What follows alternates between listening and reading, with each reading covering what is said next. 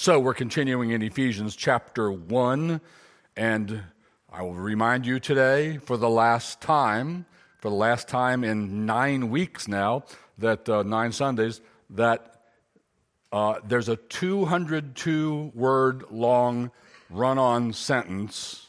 It's an amazing sentence, penned by Paul, and we've been working our way through it. And it all comes under the heading of the first part of that sentence, which is Ephesians 1:3. So let's look at it again. I've read it every week. We're going to read it again one more time, then we'll leave it behind next week. And it reads, Blessed be the God and Father of our Lord Jesus Christ, who has blessed us in Christ with every spiritual blessing in the heavenly places. I don't even want to leave that verse. Maybe I should just keep reading that verse throughout the whole book of Ephesians. I won't do that. It's such a rich verse. And what Paul's after here is he wants us to share in what's in his heart. He wants us to understand and feel and utter this same blessed. He wants you living in a place where you're able to say, on any given day, you're able to say, Blessed be the God and Father of the Lord Jesus Christ. And here's why you can say that, because he has blessed us in Christ with every spiritual blessing. There are no better blessings than spiritual blessings. He has blessed us with every one of them, with every spiritual blessing in the heavenly places, not just earthly blessings, but heavenly, spiritual blessings. And then Paul gives us a list of 7, as I count it, as I break it down. And today we're on number 7. I've been reading you the whole list every week. I'm not going to do that today. It takes too much time. You might zone out anyway. So I'm just going to go straight to the one we're looking for today. Here's number 7. Here's how I'll state it, and then we'll read the verses it comes from. Blessing, spiritual blessing number 7 that he wants us to reckon on so we can live blessing God is this. He sealed us with his Holy Spirit, the guarantee of our inheritance. So if I do my job right today, you ought to end this sermon saying, I can really bless God because I understand this spiritual blessing. I understand what an amazing spiritual blessing it is in Christ to be sealed with his Holy Spirit and have a guaranteed inheritance. That's what this is supposed to do for you. Let's look at the verses now. Ephesians 1:13 and 14. In whom you also, when you heard the word of truth, the gospel of your salvation, and believed in him, were sealed with the promised Holy Spirit, who is the guarantee of our inheritance until we acquire possession of it to the praise of his glory. So look at the part where it says you were sealed. We're going to talk about that today.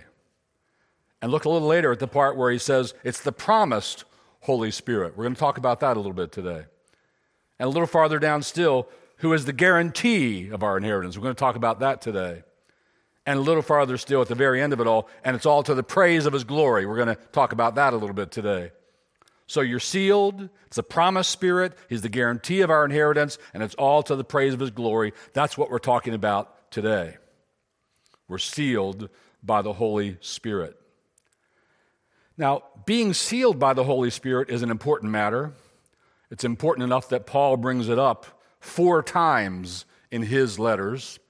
I want you to see the other 3 just so you feel the cumulative weight, the cumulative effect of them all when you realize this is a big thing. It got mentioned 4 times. It got explained 4 times. So we see it also later in Ephesians chapter 4 and verse 30.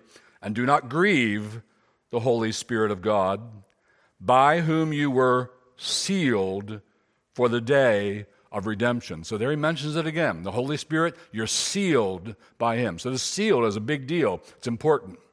It comes up again in 2 Corinthians chapter 1, verses 21 and 22. And it is God who establishes us with you in Christ and has anointed us and who has also put his seal on us and given us his Spirit in our hearts as a guarantee. So there again you have the seal and the Spirit in your heart as a guarantee. This is a big thing. This is important. It comes up again in 2 Corinthians 5:5. He who has prepared us for this very thing is God, who has given us the Spirit as a guarantee. So Scripture wants us to know, God wants you to know, that you've been sealed by the Holy Spirit, and that needs to mean something to you. I hope it will by the end of the sermon, maybe more than it has. And Scripture wants you to know that He is the guarantee, and you can experience the assuredness of that guarantee by certain things in your life. He wants you to experience the guarantee that's given to you by the Holy Spirit. But we're looking now at the word seal, and I just want to tell you, that same word, used 4 times by Paul, we just read them all, is used 8 times by John in the book of Revelation. So you remember in the book of Revelation where there's a seal on their forehead, there's a seal on them, there's a marker, there's a seal on them. That seal is this seal. At least that's my view. That seal is John in a vision seeing what in real life you can't really see. John in the vision could see who has the Holy Spirit. John in his vision could see a mark on them that indicated they're believers, they're true followers, they have the seal, but there's no exact correspondence with real life. There's not a time when people are actually going to wear a sign on their head, in my opinion. Rather, this is saying John is portraying in apocalyptic terms what Paul explains in doctrinal terms here. You have a seal, John's able to see it. Are you following that? All right, whether you agree with it or not, just so you follow it, that's good. So we're going to head there, but first, let's just take a little bit, and let's back up and talk about the Holy Spirit.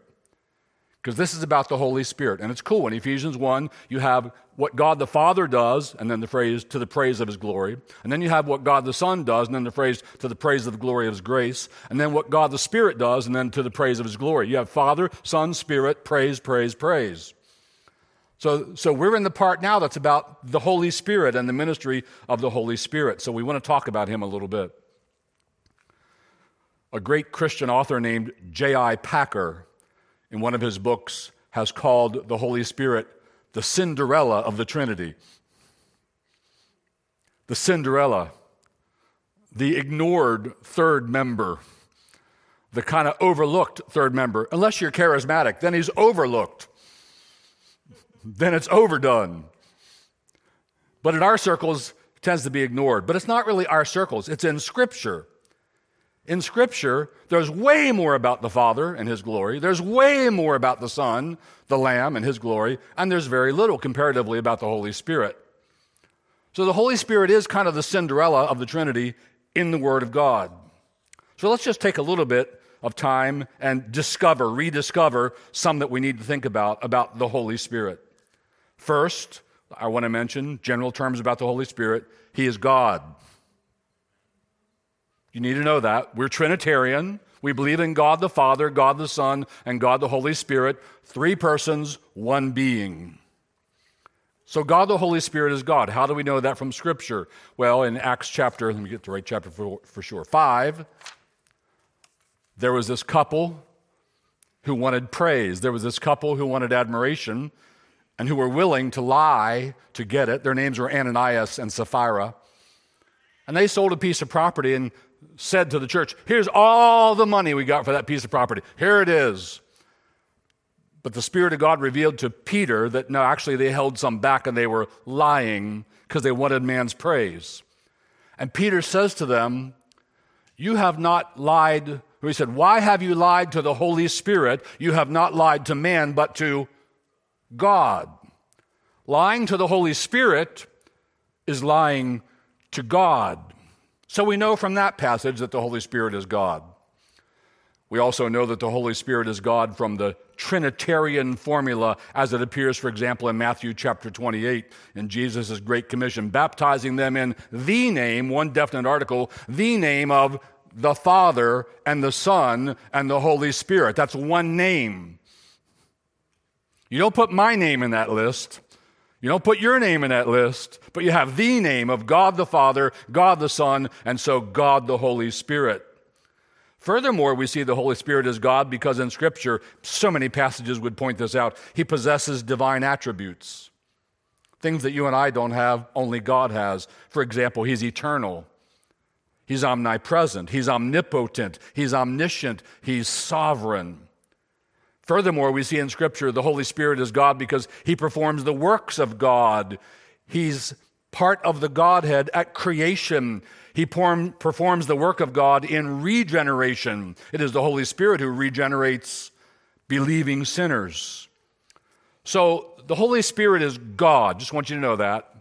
He's not something God created. He's not a force. He's not an it. Not an it. You can't grieve an it. And the scripture we read said, don't grieve the Holy Spirit. He can be grieved. He's a personal being, or personal, yes, being. God the Father, God the Son, God the Holy Spirit.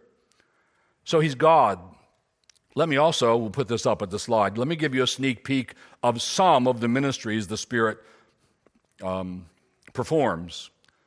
So the Holy Spirit convicts, he illuminates, he regenerates, he indwells, baptizes, fills, gifts, comforts, produces fruit, helps us keep God's commands specifically, sanctifies, intercedes, and now seals.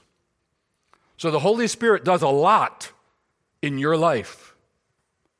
The Holy Spirit is very important in his involvement in your life. You remember we talked a few weeks back about the economy of the Trinity. The economy doesn't mean the Father has a little cash and the Son has a little cash too. The economy comes from a Greek word, oikonomia, which means the household arrangement. So just as in a household, you say, this member does that, and this member does that, and this member takes care of that. So there's a household arrangement in the Trinity, and the Father does this. And these overlap, these interpenetrate one another, but the Father plans, decrees. The Son procures. He's the Lamb. He's the one who died on the cross. Father didn't die on the cross, and the Spirit didn't die on the cross. And the Holy Spirit, what does he do? He's the one who delivers to you all the benefits of Jesus' cross work. He's the one who applies all the benefits of redemption to God's people. So he's the one that convicts you of your sin and illuminates you to the gospel so you believe, and regenerates and gives you a new heart, and then he indwells you, and so on and so forth. Anything and everything you experience coming from the cross of Christ was brought to you by the Holy Spirit. He's very important in your life, though we tend to not notice him. Like you're not aware, oh, that was the Spirit that regenerated me. Oh, that was the Spirit that filled me. We tend to not be aware of that. We don't recognize it. But Scripture tells us that's what's going on. So the Holy Spirit is God, and his ministry in your life is very, very important. Very important. Now we're going to close in on our text a little more. We did a little general stuff on the Holy Spirit there. Now we're going to return to our text, and I want to go to this word promised. Could you go back to the text again, please, oh slide man? Thank you. And it says in Ephesians 1:13 and 14 that you were sealed with the promised Holy Spirit. The promised. We're going to hold on that word for a little bit. The promised Holy Spirit. He was promised. And Paul makes a point of that in several of these passages. He's the promised Holy Spirit. Where is he promised? By whom was he promised? When was he promised? He's promised a lot in the Old Testament by the prophets. He's promised a number of times in the New Testament by Jesus Christ. He's promised. And the Scriptures make a big deal of this. He's really promised and promised and promised and promised, which again adds up to what? It means what you have now received is something really amazing. Because it was promised and promised and promised and promised and promised and promised and promised, and you live in the time when you receive the promise. And that's supposed to make you say, blessed be God. I don't live in David's time. I don't live in Abraham's time. I don't live in Malachi's time. I live in the days of the new covenant where we have the promise of the Holy Spirit. Let me show you some of the promises, a couple of Old Testament ones. Ezekiel 36:27. God is talking about in the days of the new covenant, here's what I'll do in every new covenant member. In the old covenant, some of them were saved and some weren't. In the old covenant, some of them had the Spirit and some didn't. But in the new covenant, they'll all have the Holy Spirit. He says in Ezekiel 36, I will put my Spirit within you. What will the effect of that be? And will cause you to walk in my statutes and be careful to obey my rules. So there's the promise. I will put my Spirit in you. He will have effects. He'll cause you to be obedient children. Or Joel 2:28 in the Old Testament. He's foretelling the days of the new covenant. He's foretelling the days when Jesus ascends to the Father and sends the Holy Spirit. And Joel 2:28 says, I will pour out my Spirit on all flesh. Pour implies that in the Old Covenant days there was a drip, not a pour. But there's a day coming when it's going to be poured. All peoples implies it was mainly just a few peoples in one little nation in the Old Covenant. But in the days of the New Covenant, it'll be earth-wide. It'll be every nation, kindred, tribe, and tongue. I will pour, greater intensity, on all peoples, greater breadth, greater extension. So that's the promise as it is in Joel. Let's look at a few of the promises where Jesus promised the Spirit. It's got to be important. The prophets tell us about it. Jesus tells us about it. John 7:37 and following, Jesus says, whoever believes in me, as the Scripture has said, out of his heart will flow rivers of living water. Now this he said about the Spirit. So if you're a believer, you can sing the song, I've got a river of life flowing out of me. Who wants to sing it for us? Where's Joe Kilborn when we need her? She'll do it. I've got a river of life flowing out of me. Whoever believes in me has that river. And this means this is about the Holy Spirit, whom those who believed in him were to receive, for as yet the Spirit had not been given because Jesus was not glorified. So we're going to receive the Spirit when Jesus is glorified. The ministry of the Holy Spirit changes, it intensifies, it gets more powerful, it broadens on the day of Pentecost, at the beginning of the church era. Jesus hints at this in John 14, verse 16 and following. If you love me, 15 and following, if you love me, you will keep my commandments. There's how we'll see your love. And I will ask the Father, and he will give you another helper to be with you forever. Who's that? Even the Spirit of truth, whom the world cannot receive because it neither sees him nor knows him. You know him, for he dwells with you and shall be in you. Now let me talk about that for a minute. This is how I think you ought to understand this, and I got this from the great Puritan pastor John Owen. It was very illuminating to me. What does it mean, with you? He's with you, but he shall be in you. John Owen says you need to start here and remember that the Holy Spirit is omnipresent. He's already everywhere. He's occupying every bit of space that there is. He's everywhere. So when it says the Holy Spirit is with you, it doesn't mean he doesn't occupy the space inside of where you are. He does. He occupies all space. And when it says he'll be with you, it doesn't mean he's going to be somewhere where he wasn't before. Now, he was already everywhere. So what does this mean? And I think the best explanation is that God is accommodating his explanation of this to our human understanding. He's likening it to something that's with you and then becomes in you. What it means is you had some of his power, you're going to have more. You have the power of one who is with you, you're going to have the power of one who is, think of it this way, in you. What it means is the Spirit, who's already everywhere, is going to exercise far greater power in you if you're a new covenant child of God. He's with you, but he shall be in you. You all look like you're, all right, think about that one. John 14, but the Helper, the Holy Spirit, whom the Father will send in my name, he will teach you all things. That, I believe, is a localized command to the apostles, and bring to your remembrance all that I have said to you. You and I have not heard him say anything to us. They had. This is a promise they'll get it right when they remember what he said and write Scripture. But it's the Helper, the Holy Spirit, whom the Father will send in my name. After Jesus was crucified, I'm going to run through these fast. Slide man, don't try and follow me. I'm going to kind of skip them here. Before Jesus ascended, he told them, stay in Jerusalem and wait for the promise of the Father. You'll be baptized with the Holy Spirit. Again, in Acts 1:8, you receive the power when the Holy Spirit has come upon you. There will be power. You'll be my witnesses. So here's what we need to understand. When our text says, you have the promised Holy Spirit, you need to understand there was quite a build-up to this because it's a big thing. You don't make a big build-up, promise, Old Testament, promise, New Testament, promise, Jesus, and it's just a little piddly thing. No, there's a big build-up, means this is really a big thing. And what's the big thing? There's going to be a way more powerful work of the Holy Spirit in followers of Christ, and there's going to be a way broader outpouring of the Spirit of Christ on all peoples. We live in a different era. Let me give you one little application of that right there. This is why, in living your life, struggling with temptation and falling into it, you must not compare yourself to David and say, well, David did that too. And he was a man after God's heart. So it's okay if I... You must not compare yourself to Abraham, who had too many wives. Well, Abraham said, it's okay. If I have too many wives, it's okay. You don't live in their era. You live in the days of the new covenant with a far greater, far more powerful presence of the Holy Spirit working in your soul to cause you to walk in God's commandments. There's yet a day coming when there will be an even greater power, and you'll be locked in a tractor beam of God's grace to never, ever think a sinful thought again for eternity. You'll be locked in holiness by the grace of God. So that'll be an even greater work of the power of the Holy Spirit.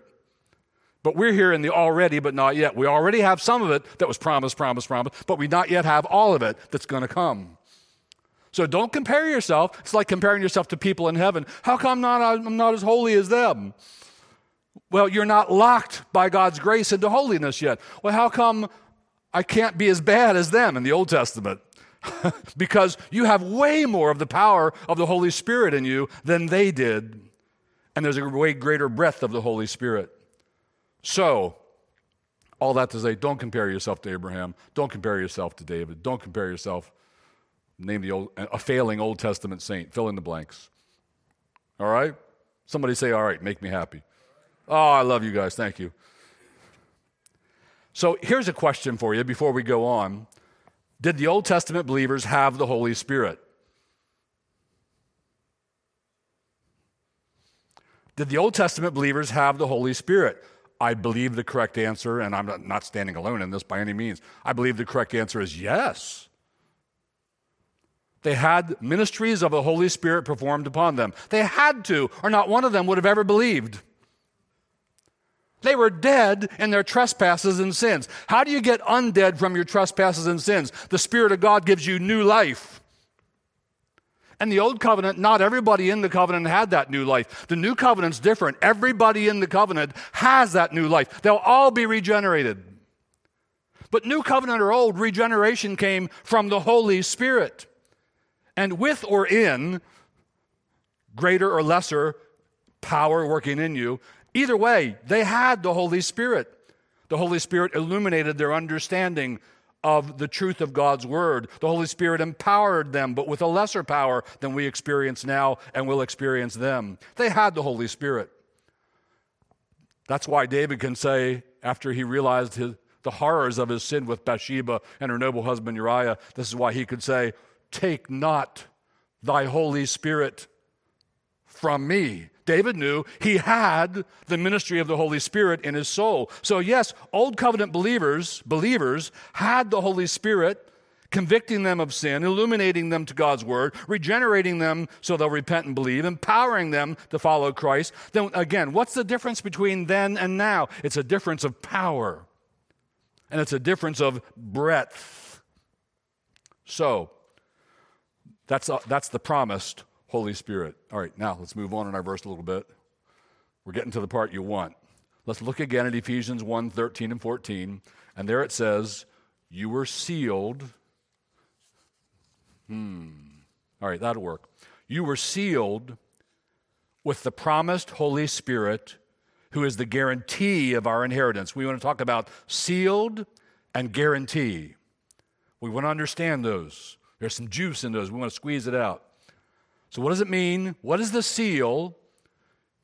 And how does having the Holy Spirit serve as a guarantee? That's a slide. Sorry, slide man. I'm bouncing around on you. What is the seal? And how does having the Holy Spirit serve as a guarantee? What does that mean? Let's talk about the seal. What is the seal? It's a cool Greek word. It's sphragizo. Sounds like a frog. Sphragizo. It's used 15 times in the New Testament, as I mentioned earlier. 8 of them are in the book of Revelation, where John saw they had a seal on them. They had a seal. This is the seal. This is what John wasn't able to see, though it's not really a visible thing in real life. Sphragizo means to mark with a seal that designates ownership. When you're sealed, it means somebody owns you. It's like when Jesus was laid in the tomb and they sealed it. What did that mean? This belongs to Rome, don't you mess. Owned by Rome. That's what that seal meant. And your seal means owned by God.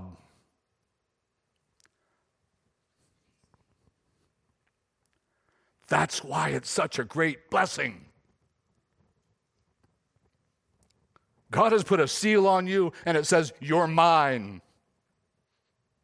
You have a seal that says, I'm owned by God.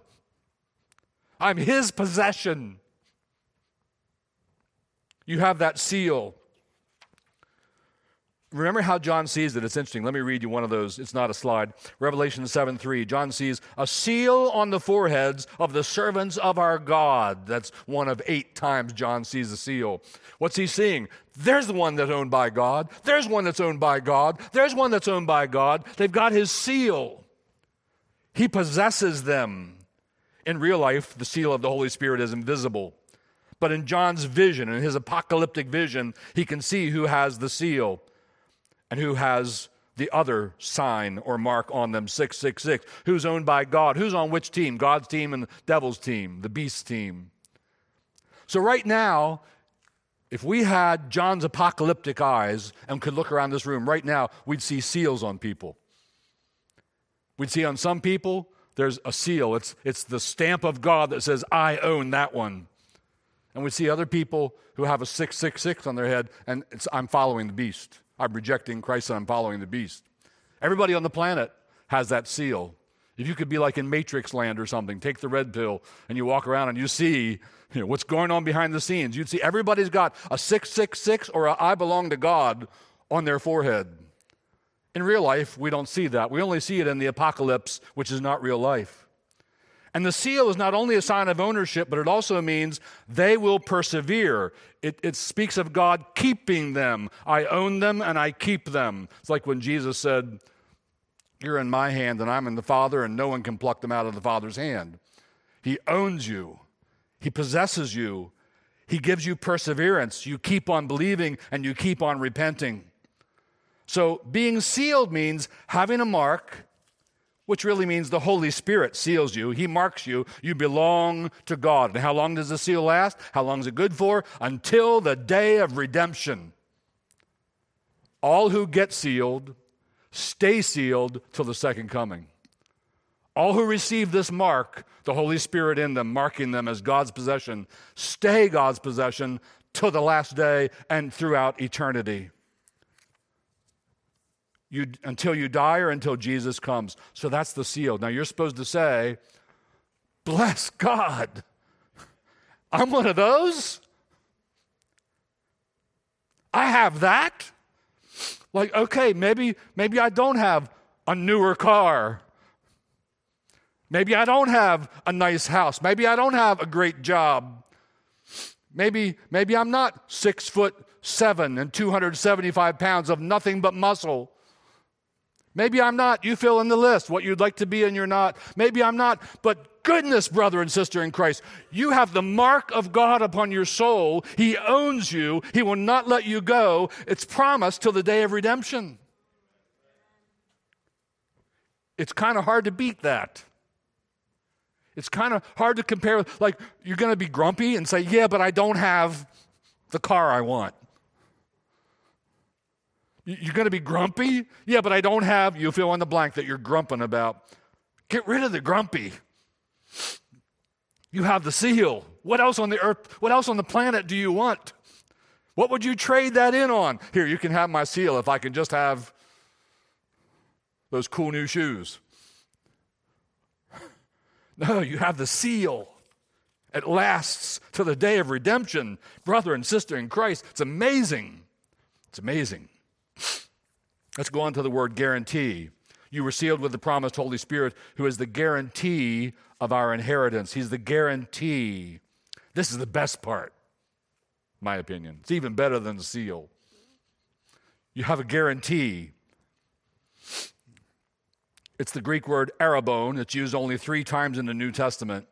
It means there is an initial installment. There's a down payment. There is earnest money. It's like somebody is buying real life. Somebody's buying something from, well, that's real life too, but in normal, non-spiritual life, somebody's buying something from you. They don't have all the cash yet. You say, well, give me a down payment. They give you $100. You say, okay. All right, I'll keep it for you. It's a down payment. It's earnest money. You have a down payment or a guarantee. The money you put down means I guarantee you I'll be back with the rest. I guarantee it. And he's saying you have a guarantee. You have a guarantee of your inheritance. God has put down earnest money. What's the guarantee? It's the Holy Spirit. The Holy Spirit is your guarantee, your earnest payment, your down payment that God's going to come and purchase the rest of the possession at the last day. He's going to take possession of you fully at the last day. He's going to eradicate sin from you. He's going to glorify you. He's going to finish all the work of redemption. And you have a guarantee that that's going to happen. Here's the important question. How do I get to feel that guarantee? Like if I'm selling you my truck and you give me $100, I can feel the guarantee. I got it. That guarantees me you're probably coming back. You don't want to lose your $100. How do I, as a believer, experience the strength and the power of the guarantee so that it means something to me? Well, here's how. You can't see the Holy Spirit. He's invisible. But what can you see? His works. His works in you. When you see that thing in my life is a clear example of the presence of the Holy Spirit in me, that's giving you guarantee. In these days when the Holy Spirit is poured out on believers, the effects are large. Let me tell you some of the main effects. Here's how you can tell if you're a child of God. This will guarantee you of your inheritance. Like, I know I've believed, and primarily if you believe, then you should have assurance you're a believer. But there are also false believers in the New Testament. People who arrive at the last day and Jesus says, they say, Lord, Lord, and Jesus says, I never knew you. So how do I know if I'm the real deal? Well, you look for the effects of the Holy Spirit in your life. What are some of the primary effects? Here's the biggest one. There are new loves inside of me. You've heard me talk about this before. There are new loves. You love the Lord your God with all your heart, all your soul, and all your strength, and you mourn when you don't love him as much as you should. And you love his kingdom, and you love the Lord Jesus Christ, and you love the word of God. You've received what Paul calls to the Thessalonians, they have received the love of the truth, or those people had not received the love of the truth. You have new loves. This is at the heart, loves, of the whole thing. How can you tell a believer from a non-believer? It's what they love. They love the kingdom of God. They love the things of God. They love the Lord Jesus. They love God's word. Jeremiah 31 makes it clear. This is one of the key signs. He says, I'll give you a new heart. Well, what do you do with hearts? You love things. And I will write my law on their, what? Heart. They'll love God's word. They'll love God's law. There are new loves inside of me. Man, I remember this. I had one of those night and day conversions. You all didn't. That's fine. You don't have to have that. But I'm one who did. And say today's the day of my conversion. Yesterday, I loved all the wrong things, and all of a sudden today, I love all the right things. Where did that come from? How did that happen? Well, this is the guarantee. I could look at that and say, wow, there is a work of grace performed in my soul. Wow, I am a new creature in Christ. It's a guarantee.